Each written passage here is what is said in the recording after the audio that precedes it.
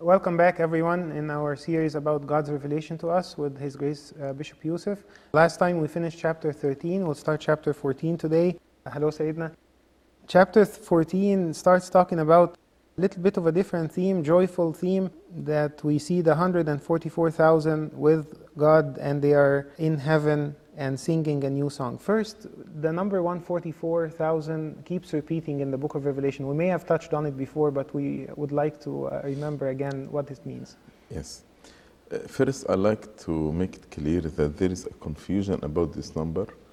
Many people say these are the children of Bethlehem, whom Herod killed. But if you think about Bethlehem, it's a very small village, and if you have 144,000 2 years and under, this means it's a village with a huge number of people. Right. So it is impossible that the 144,000 are the children of Bethlehem. So what is the meaning? This number is a symbolic number. It is not a literal number. And the symbolism, the Church of the Old Testament represented by the 12 tribes of Israel, so these are 12. And the Church of the New Testament represented by the 12 apostles, so these 12. So 12 by 12 is 144. And number 1,000 means they have the heavenly mind, the heavenly life. As St. Paul said, our citizenship is heavenly. Yeah. So when we read this number, it's about people from the Old Testament and the New Testament who lived here on earth, but with a heavenly mind, as ambassadors from heaven to the earth. So that is a symbolic meaning of the number. But the literal number, nobody can number it, actually. Then in verse 3 it talks about they sang as it were a new song, and then not everyone could learn the new song except those ones. So singing in itself is a symbol of joy. St. Paul said in his letters, if anyone joyful, let him sing. So singing means it is they are joyful in heaven, because heaven is the place out of which grief, sorrow, and groaning have fled away in the light of the scenes. The word new, because there is no aging in heaven. Here on earth, everything is aging, but in heaven, everything is new. So the joy is renewed, if I'm going to use the word every day. The joy is renewed always and continuously in heaven. And before the throne and before the four living creatures and the elders, meaning just being in the presence of God and seeing His glory, and also reflecting on how God make us participate in His glory, participate in His kingdom. This will bring us joy. Just when you stand like a very, very, very beautiful scene or very beautiful icon, it will bring joy to your heart. How much more there is no comparison here between a beautiful scene and a beautiful icon with standing before the throne of God and seeing the four incorporeal creature and the 24 elders, you know. So this actually filled them with joy inexpressible. So now they are singing and chanting to God in a continuous, renewed joy always. Then in verse 7, it says that there was an angel that had an advice for the people who are still on earth. And I feel this advice is very important. We would like to hear about what it means when he said, fear God and give glory to Him.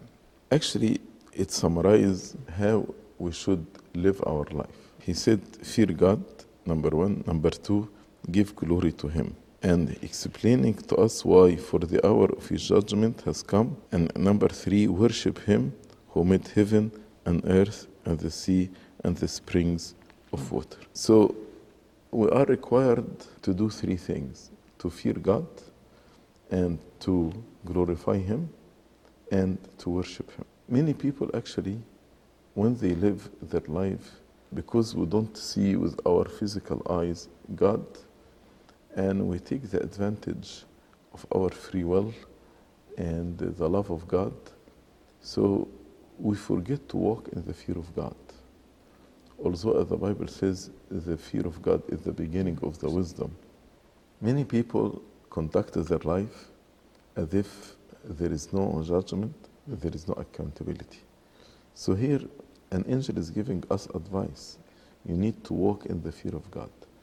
And in the divine liturgy, actually, the church several times instructed the people, for example, stand up in the fear of God, worship God in fear and trembling. So, fear of God, this will protect me from falling into any sin. The second advice is to glorify Him. Glorify Him means everything we do, it should at the end has a goal to glorify God. Because we are created for Him. We are created to fulfill His purpose. For example, if an owner of a company hired somebody to work for this company, so this person should work to glorify the company, for the glory, for the best interest of the company. And St. Paul in 1 Corinthians chapter 10, verse 31, he said, whatever you do, whether eating or drinking or doing anything else, do it all for the glory of God. And any Christian actually should keep this in his mind. Any activity I do in my life. And here I like to address a very important point. Many people separate their life into two lives. Life with God and life, away from God. For example, when I'm studying or working or having fun or playing with my friends or whatever, in my mind, this not has nothing to do with God. The time with God, when I pray, when I read the Bible, when I come to the church, when I serve in Sunday school or whatever, that's my time with God. That's why many people ask a question like, our life outside the church distracts me from my life with God. So this is split into two different lives is not right. Because all my life is for His glory. Whatever you do, as St. Paul said, eating or drinking or doing anything else, do it all for the glory of God. So here the angel is reminding us with this, whatever you do it for the glory of God. The third instruction, God is our creator. He created heaven, earth, and everything on it. So since He is our creator, it is befitting, it is right, it is the best thing to be done is to worship Him. We're created to worship God. That's why He said, and worship Him who made heaven and earth and sea and springs of water. Many people also forget this. For example, when we start our day, any Christian should, when we wake up, he worship God. He prostrate before God at least 3 times to the Father and Son and the Holy Spirit, because He is the one who gave me a new day. Right. But we forgot, when we wake up in the morning, maybe we greet our parents, we greet our spouses, we greet our children, but we don't offer God the worship that's due to Him. That's why in St. Cyril liturgy and St. Gregory and St. Basil also, we say it is meet and right to praise you, to worship you, to hymn you. So here the angel, especially before the judgment of Babylon and the fall of Babylon, he's giving instruction to everyone on earth. Do you want to join the 144,000? Okay, here are the 3 instructions. Fear God, glorify Him, and worship Him. Yeah, that's a beautiful advice. I think it's a good summary.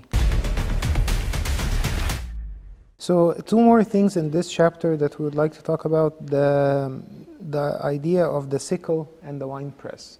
So when there was an angel with a sickle at the end, what does that mean?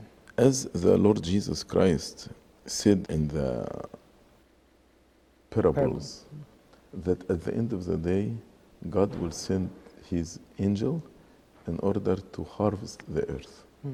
So here we see a white cloud, Right. and on the cloud sat one like the Son of Man, which is our Lord Jesus Christ, having on his head a golden crown and in his hand a sharp sickle. So this sharp sickle represent the angels, or a symbol of the angels, that God will send them to actually harvest the earth. So how about the wine press when we see it in verse 19 and 20? Yeah. The white cloud first means a pure judgment, a righteous judgment. It is not unfair judgment, but it is righteous judgment. Here it's about the judgment of the wicked in this verse. So here an angel came out from the altar who had power over fire, and he cried with a loud cry to him who had the sharp sickle, saying, "Thrust in your sharp sickle and gather the cluster of vine of the earth." And he called them vine of the earth because these are the wicked people. So their work, the analogy here is like the vine, grapes. So he will sickle these grapes, but these are earthly, not heavenly. And then after he gathered the vine of the earth, as we read in verse 19, he threw it into great winepress of the wrath of God. So the winepress represent the wrath of God. So they will be squeezed, they will be going through difficult time, doing hardship. That's the fair judgment of God. And here we go back to the advice in verse 7. People who forget that God is also our judge, and he is a just judge, and will give account for our deeds, whether good or bad. Because many people, especially in our contemporary time, people, they don't like to speak about the wrath of God, or they speak about punishment. They want to focus on love of God. But if we focus on love of God and we forget that he is also a just judge and he will give each one according to his deeds, this image actually is not a true image. It's not the image that God revealed to us in the scripture. And I think Satan is trying to convince us with this image. So at the end, we can live a loose life, because once there is no accountability, I'm going to live a loose life. So here, no. These people will be going through difficulty and hardships. Sometimes these hardships or winepress will help them to repent and return to God, and God will accept their repentance. If not, then that is their fate. Thank you very much, Sayyidina. Thank you, everyone. This was chapter 14. We'll see you again next time with the next chapter.